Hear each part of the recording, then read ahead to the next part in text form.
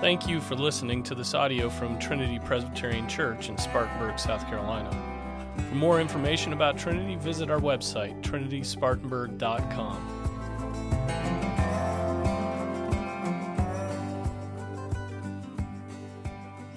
Father, give us now attentiveness to your word.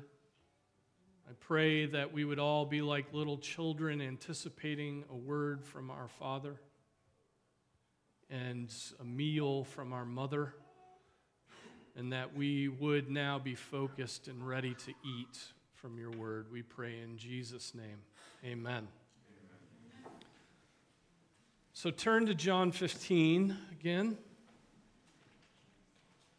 and we'll pick up at verse 18 and read through chapter 16, verse 4. So please stand for the reading of God's word.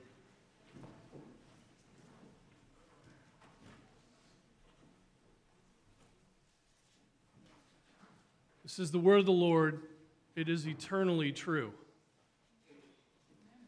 If the world hates you, you know that it has hated me before it hated you. If you are of the world would love its own. But because you are not of the world, but I chose you out of the world, because of this, the world hates you. Remember the word that I said to you, a slave is not greater than his master. If they persecuted me, they will also persecute you. If they kept my word, they will keep yours also. But all these things they do to you for my name's sake, because they do not know the one who sent me. If I had not come and spoken to them, they would not have sinned, but now they have no excuse for their sin. He who hates me hates my Father also. If I had not done among them the works which no one else did, they would not have sin. But now they have both seen and hated me and my Father as well. But they have done this to fulfill the word that is written in their law. They hated me without a cause. When the Helper comes, whom I will send to you from the Father, that is the Spirit of truth who proceeds from the Father, he will testify about me, and you will testify also because you have been with me from the beginning. These things I have spoken to you, so that you may be kept from stumbling. They will make you outcasts from the synagogue. But an hour is coming for everyone who kills you to think that he is offering service to God. These things they will do because they have not known the Father or me. But these things I have spoken to you, so that when their hour comes, you may remember that I told you of them. These things I did not say to you at the beginning because I was with you. This is the word of the Lord. Be seated.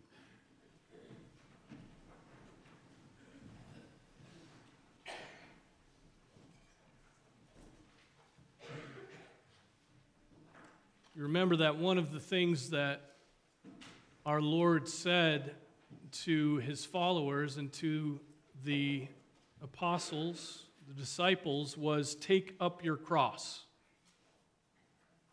Take up your cross. He said that to his men, to every one of us. He says it in the pages of Scripture. Take up your cross. Now, taking up the cross means a lot of things, but it fundamentally means to embrace the suffering that is inevitably going to be a part of the Christian life. Embrace suffering. Taking up the cross means having a willingness to endure insult, to endure even violence as a follower of Jesus Christ, who endured his own cross with its insults and its violence. And so there is a temptation that all of us face, and it is the temptation to be unfaithful to our spouse, Jesus Christ. There are many temptations that come along and push us toward unfaithfulness. And perhaps the ultimate is some form of waiting to be liked by the world.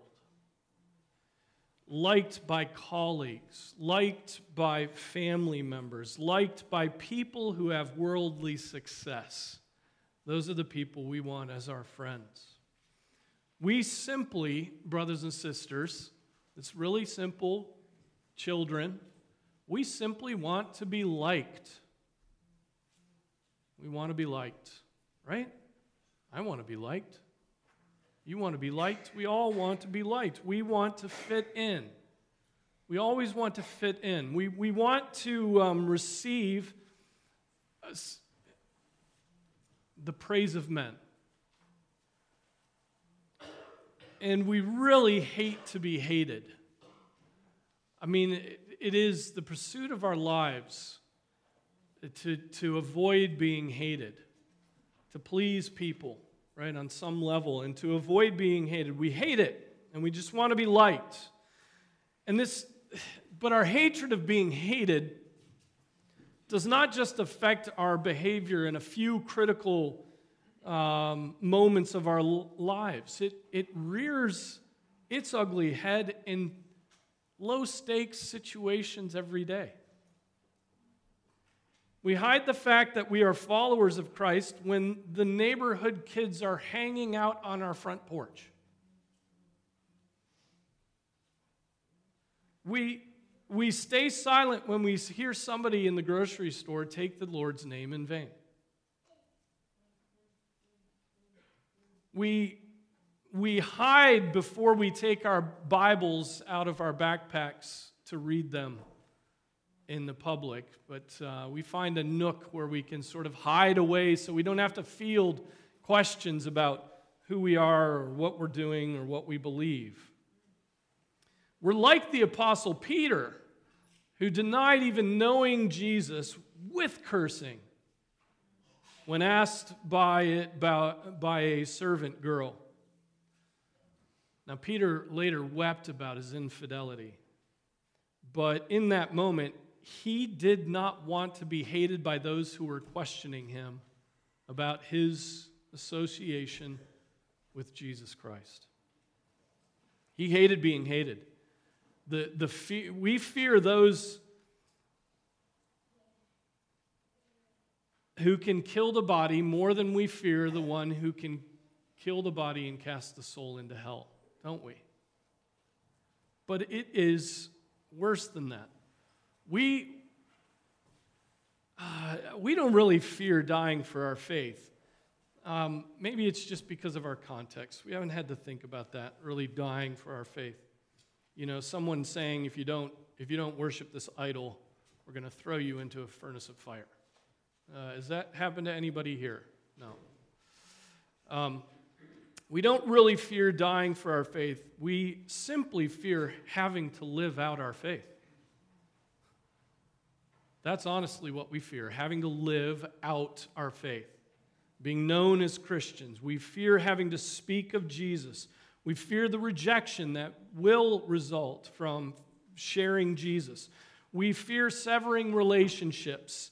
And it is not martyrdom that we are facing, far from it. We're just facing awkward social interactions. And we cower in the face of awkward social interactions. That's enough to make us wilt. That's enough to make me wilt.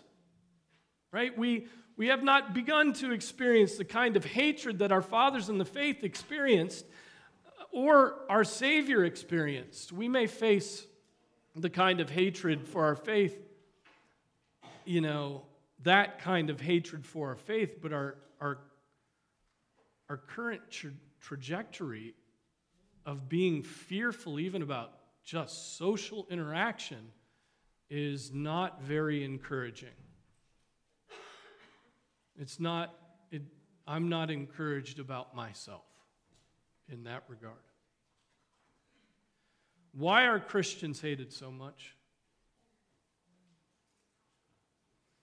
Jeremy Pierce said something to me this week that was helpful to me. He said that atheists and other haters of religion, and even the demons, solely focus their attack on Christianity, right, which testifies to its truth.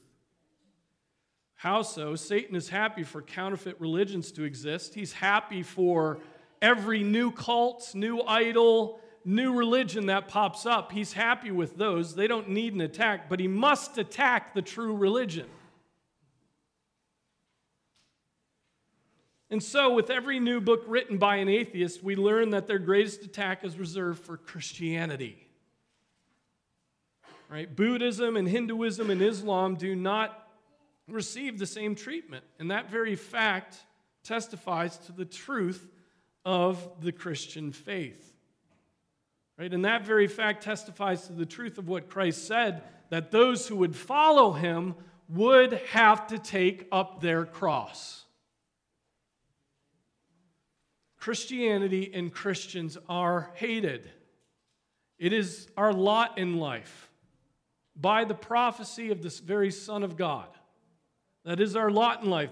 The very Son of God came to his own people, and the people he led through the wilderness, they rejected him and they mocked him, and then they teamed up with wicked pagans, the Romans, and put him to death. Killed him. And didn't just kill him and step back and think, maybe we shouldn't have done that, but killed them and rejoiced that he was out of the way. The early Roman emperors did their best to stamp out the Christian religion, right? The Christians were said to be atheists because they wouldn't add the Roman gods to their worship. They were said to be cannibals because they spoke about this eating of the body and drinking of the blood of Christ. They were said to be rebels and revolutionaries and insurrectionists because they wouldn't worship the emperor who had proclaimed himself a god. And when the gospel was recovered in the Reformation time, the fire came against those reformers, and many of them met their deaths. So glorious was the message of salvation by faith alone in Christ alone to them that they were willing to risk their lives by printing and transporting Bibles in the common tongue. Today, the communists of China seek to crush the spread of Christianity in their nation. We have no idea how many of our brothers and sisters are wasting away and forgotten in prison camps. We have no idea.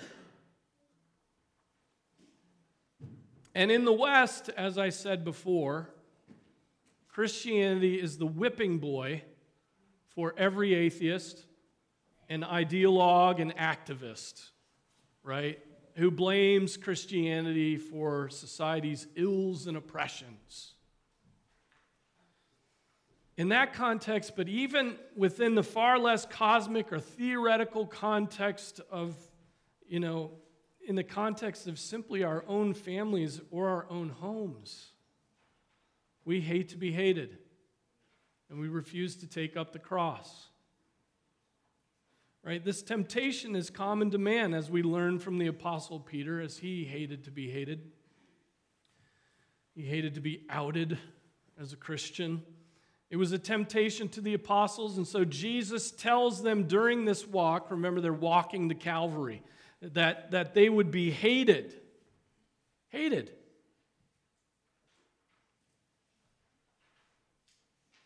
Though they would battle their inner temptations, they would not be able to argue ignorance of the hatred they would endure. Jesus told them right here.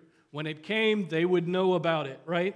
Perhaps that ought to factor into our witness today. We should ask those who are interested in Christianity, who are inquiring about, what would it mean if I became a Christian? We should tell them, well, it's going to mean that everybody's going to hate you,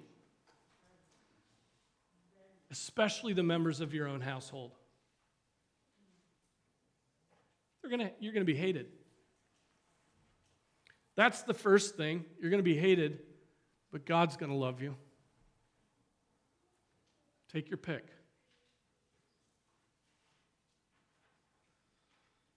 When Christ calls a man to follow him, he bids him come and die. Come and die.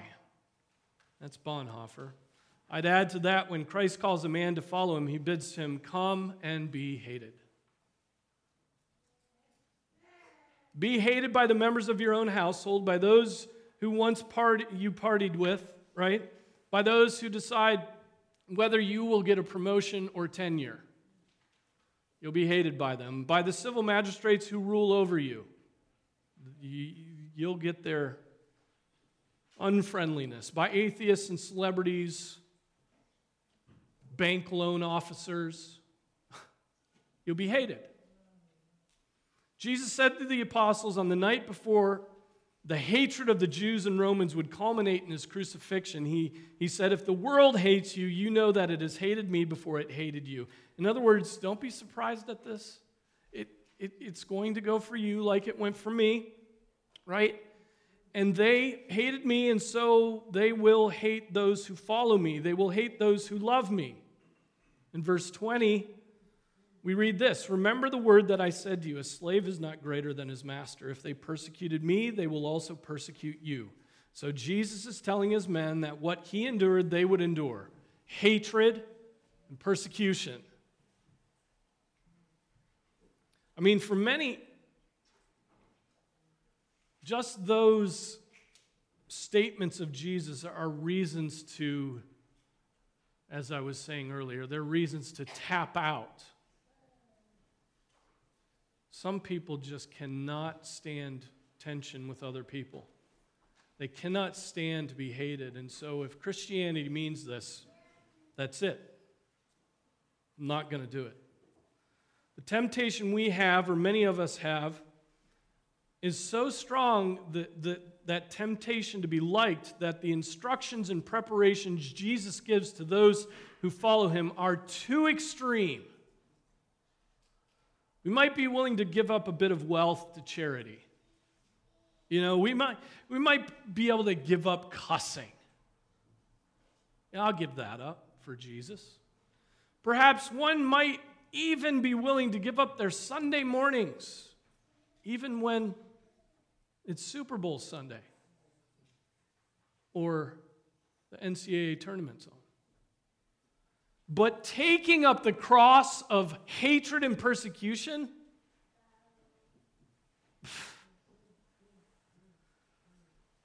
now let me interject here that I think many of you here would actually endure hatred and persecution well. You like a good fight. But what is most difficult for you is having to tell a niece or a nephew that what they are doing does not honor God. And yes, is sin, and here's the word of God to prove it. You don't want to be faithful there and have to endure the judgment of your sister or mother or brother or father. You might be able to endure actual martyrdom at the hands of strangers, but looking like a Jesus freak before your family? Can't do it. Not going to do it. But does Jesus exempt us from having to look like fools before our friends and family? Does he exempt us from that? I mean, the Gospel Coalition would make us so nuanced that they wouldn't even recognize it.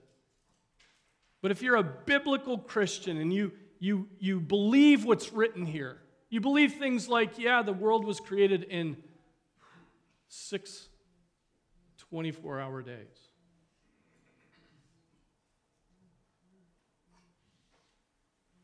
Does Jesus exempt us from having to look like fools before our friends and family? No. Does our love for Jesus impact the way that we relate to those of our own families who do not love Jesus? Jesus said, "He who loves father or mother more than me is not worthy of me, and he who loves son or daughter more than me is not worthy of me." And then do you remember what words immediately follow on the heels of him saying that? "And he who does not take his cross and follow after me, is not worthy of me. He who has found his life will lose it, and he who has lost his life for my sake will find it." This is often what happens with Christians. You come to faith and lose your entire families. Do you realize that? I know what my family thinks of me.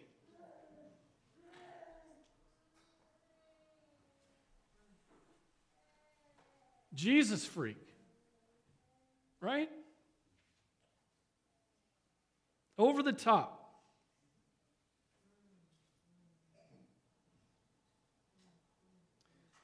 You have to lose your life when you come to Christ. Do you realize that? Nothing will be the same. You come to Christ and suddenly all of your friends will drop away from you. Do you realize this? Has this happened to you? Or have you kept your faith hidden and then prayed things like, well, maybe God will give me an opportunity to be faithful before my friends? And that's just delaying being faithful. Do you understand what I'm saying? Do you know how we do that? Right? Everything changes when you come to Jesus Christ because you found the pearl of great price. And so you're happy about everything changing, but maybe not. I mean, this is one of our crosses to bear. Our love for Christ must be a jealous love that never yields to those who would tell us to put them above Jesus. Never, never, never do that. Calvin says, if we are vexed and tormented by the thought that the gospel should set us at variance with our father or our wife or our children, let us remember this condition, that Christ subjects all his disciples to the cross, yet let us also bear in mind this consolation that in bearing the cross, we are the companions of Christ, which will speedily have the effect of allaying all its bitterness. So there's this bitterness of loss, but then you take up the cross, you're hated, but you realize, okay, Jesus and I are carrying crosses, and I'm with Jesus Christ, the Savior of the world, bearing a cross. Why will the followers of Christ be hated and persecuted? Why will you be mocked and ridiculed for your faith, even by the members of your own household? Like Pilgrim, as he heads out of the celestial or the city of destruction in Pilgrim's Progress, why will you hear your wife and children crying out for you to return to the city of destruction?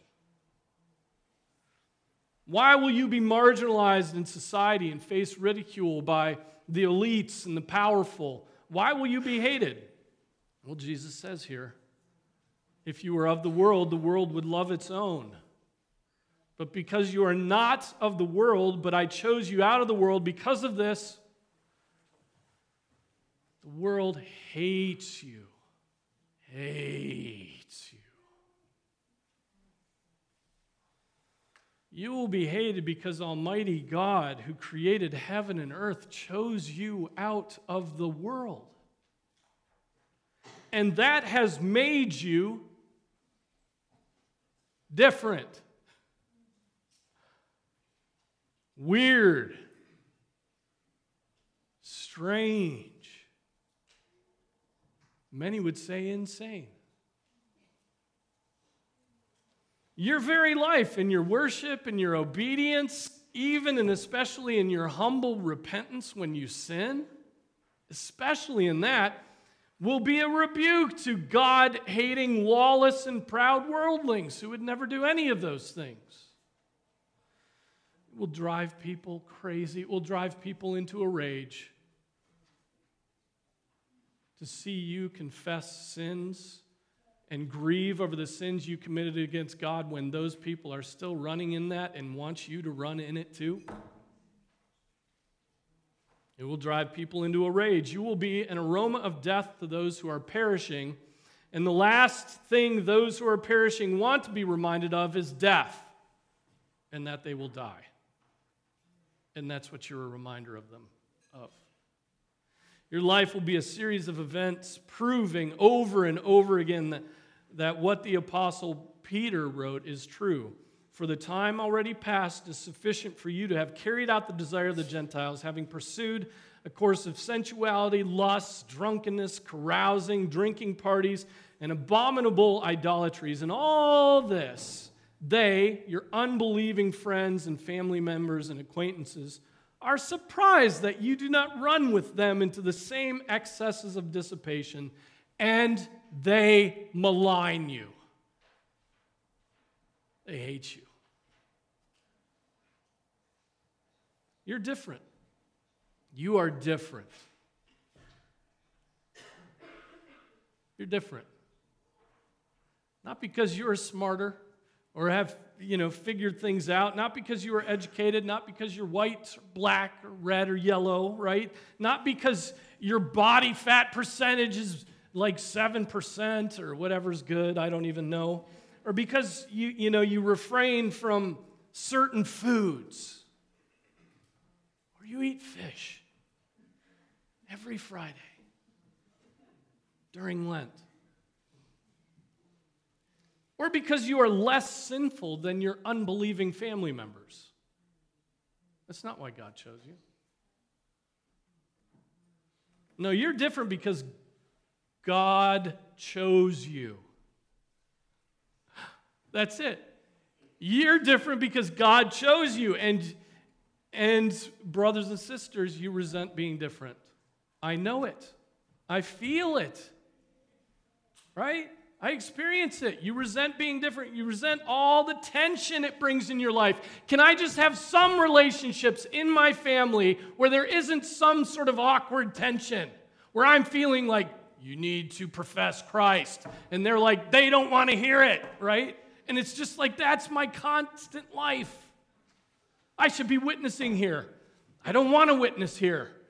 I want peace, quiet. But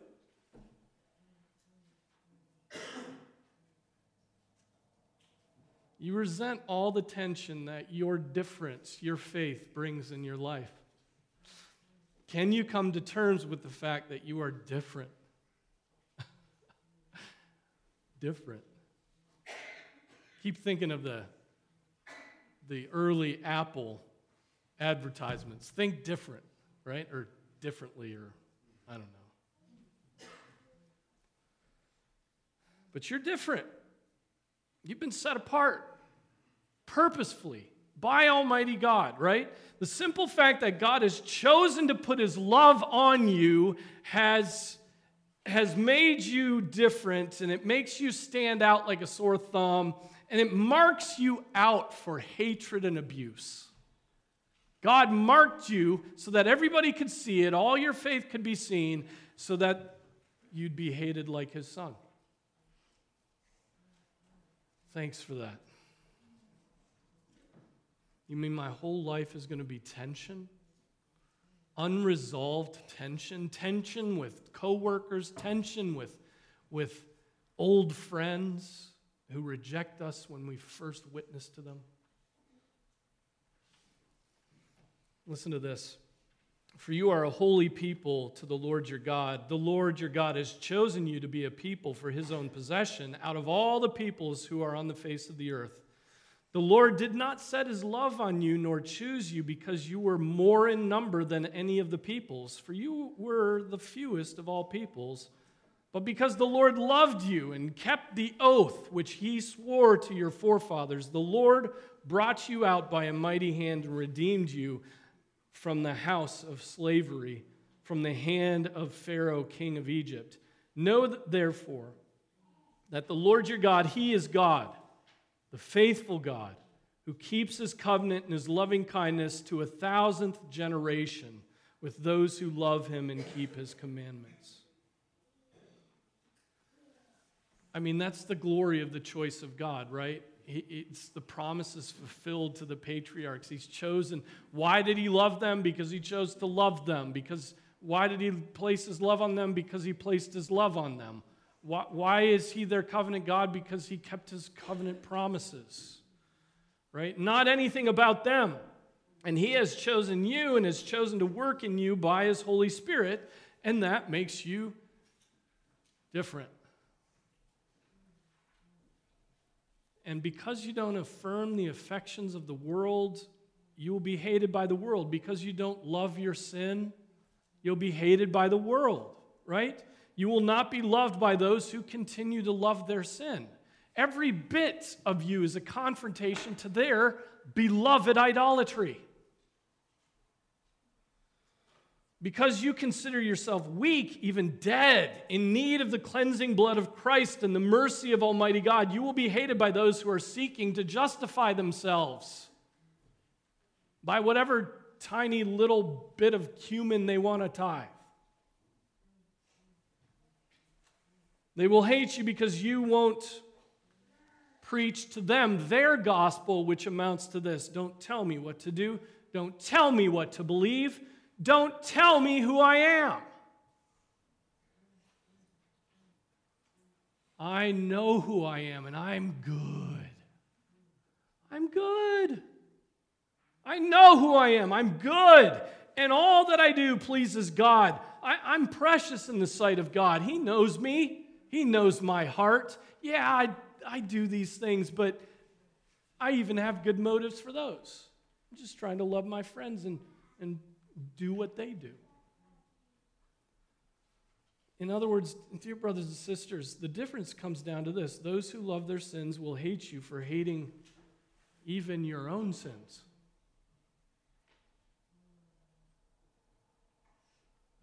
Now Jesus says, but all these things, hatred and persecution, they will do to you for my name's sake, because they do not know the one who sent me. If I had not come and spoken to them, they would not have sinned, but now they have no excuse for their sin. Jesus has spoken and has revealed to the world just exactly what God thinks of sin. And God abhors it. And how do I know he abhors sin? He abhors sin because he sent his own son to die to redeem mankind. To die. He abhors it so much that he ordained the cross for his beloved Son, in whom he was well pleased. Until we see sin as God sees it, we will continue to excuse our sin. We will think of it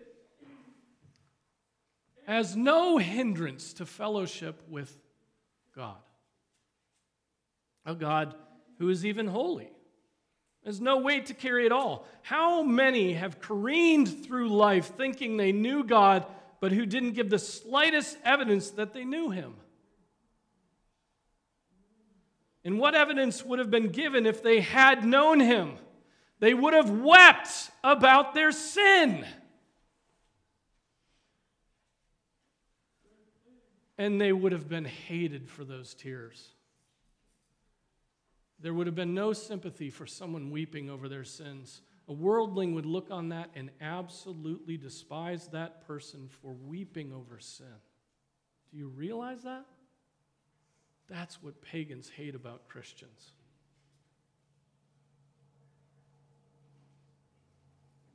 They know they sin.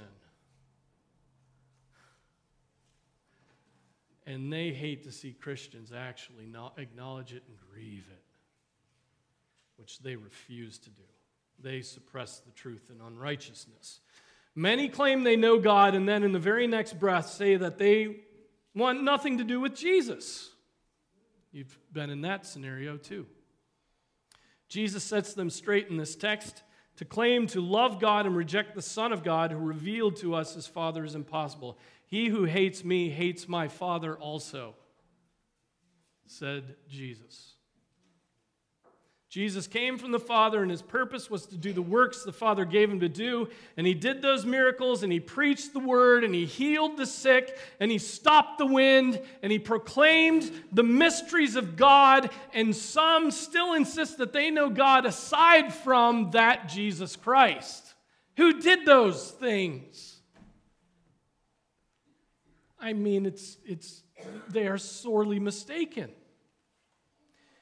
What does Jesus say? If I had not done among them the works which no one else did, they would not have sinned, but now they have both seen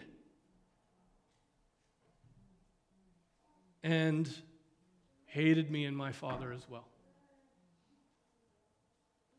The power of God was on display in Christ, and those in Christ's generation, and those who have read the Bible, read of those works, and all subsequent generations in God's holy word. And yet many claim to have the Father while rejecting the Son. There's so many spiritual people out there. Spiritual people out there.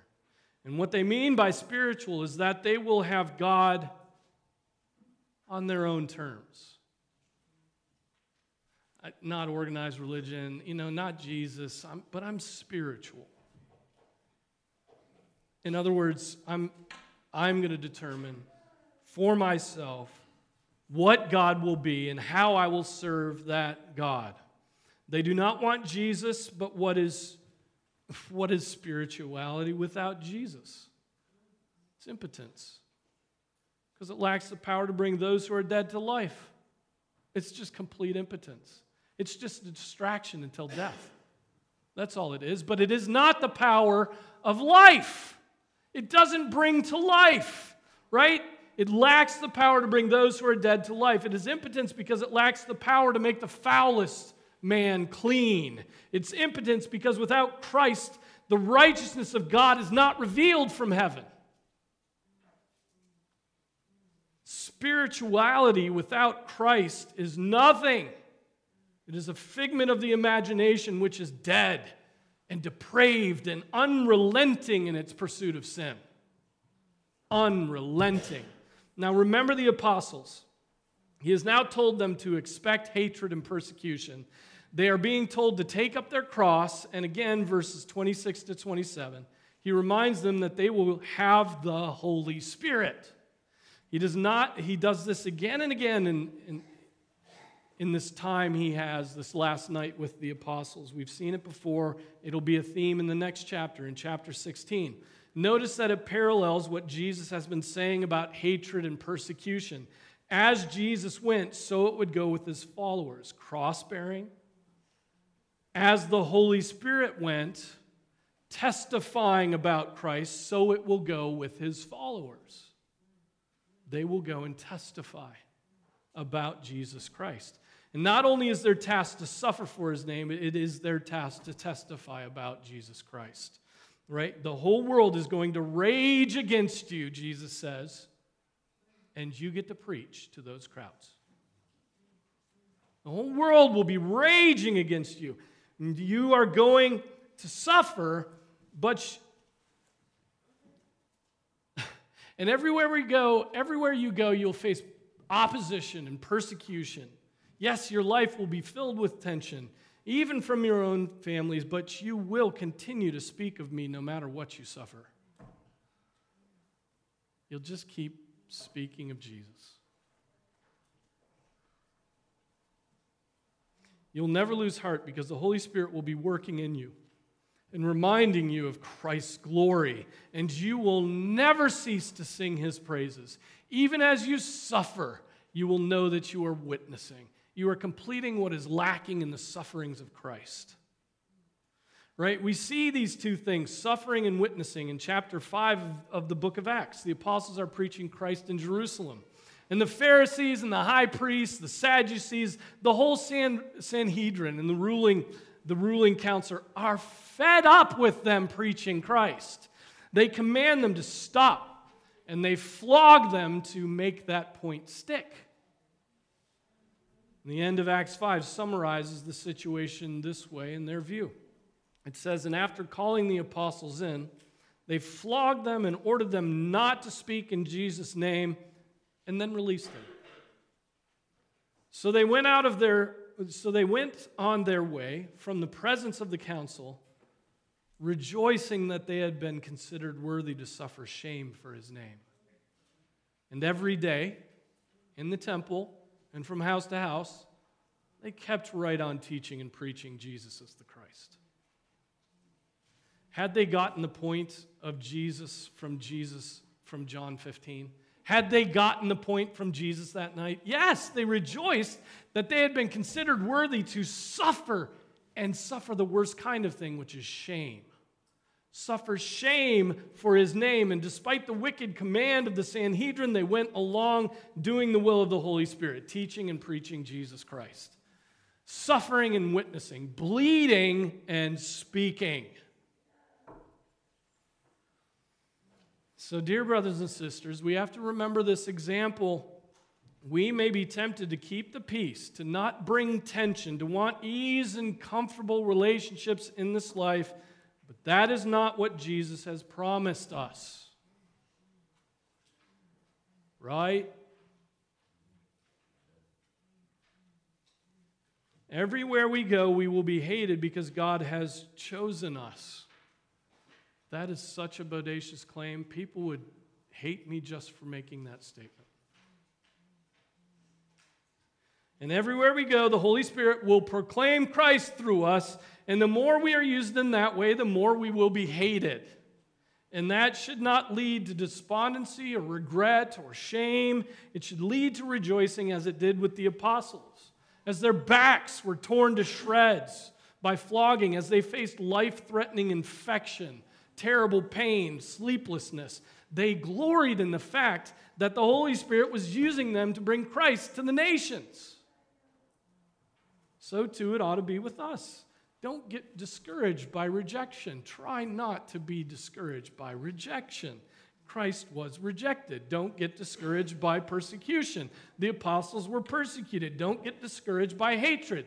The followers of Christ were and are hated. Keep on proclaiming Christ by your life, your repentance, and your words, your witness. So the next time you are preparing to cower before family members who don't know the Lord at the Thanksgiving meal, and you're tempted to say nothing before them about Jesus Christ, the Lamb of God who takes away the sins of the world, remember these words to the apostles. Remember their example. Every Christian who has ever preceded you has faced the exact same trial. Every one of them. And Jesus told us it would be that way. These things I have spoken to you so that you may be kept from stumbling. They will make you outcasts from the synagogue, but an hour is coming for everyone who kills you to think that he is offering service to God. These things they will do because they have not known the Father or me. But these things I have spoken to you so that when their hour comes, you may remember that I told you about this. Walk away from every situation in which you are rejected for your faith, every situation in which you are mocked for believing that a man rose from the dead, saying to yourself, this is exactly how Jesus told me it would be. This is exactly how this was supposed to go today. I was rejected and hated and mocked at and laughed at. That's exactly what Jesus said it would be. And then say a prayer to God that he would guard your heart from being depressed for the hatred of the world. That he would just guard your hearts. Because we hate being hated, don't we? And ask him to guard your heart. Ask him to give you a heart of rejoicing. Ask him to truly give you rejoicing at that moment as the apostles rejoiced before that wicked council. Can we do this? Let's pray.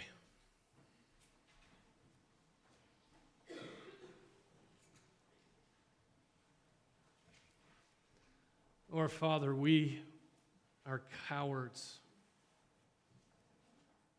We're so weak. We're so bottled up. We tremble at the wind blowing a leaf. Father, we tremble. We always proclaim there's a lion in the street. There's a lion in the street. Because we don't want to be hated. We don't want to live in tension. Father, would you grant us repentance for that idolatry? Father, I pray that we would live for you, and that living for you, as is promised here, when the hatred and the mocking begins, that we would simply be able to rejoice and think beyond the moment. Father, help us to do this. Help us to love sinners even when they reject and mock us. Help us to love them, to share with them what we know is the truth, come what may. And I pray that we would, rather than being discouraged by the hatred that comes our way, that it would just inflame us to be more and more like Christ, who suffered the greatest hatred to the point of death. Father, help us in this task. May we be faithful. May we rely upon the Spirit. We pray in Jesus' name. Amen.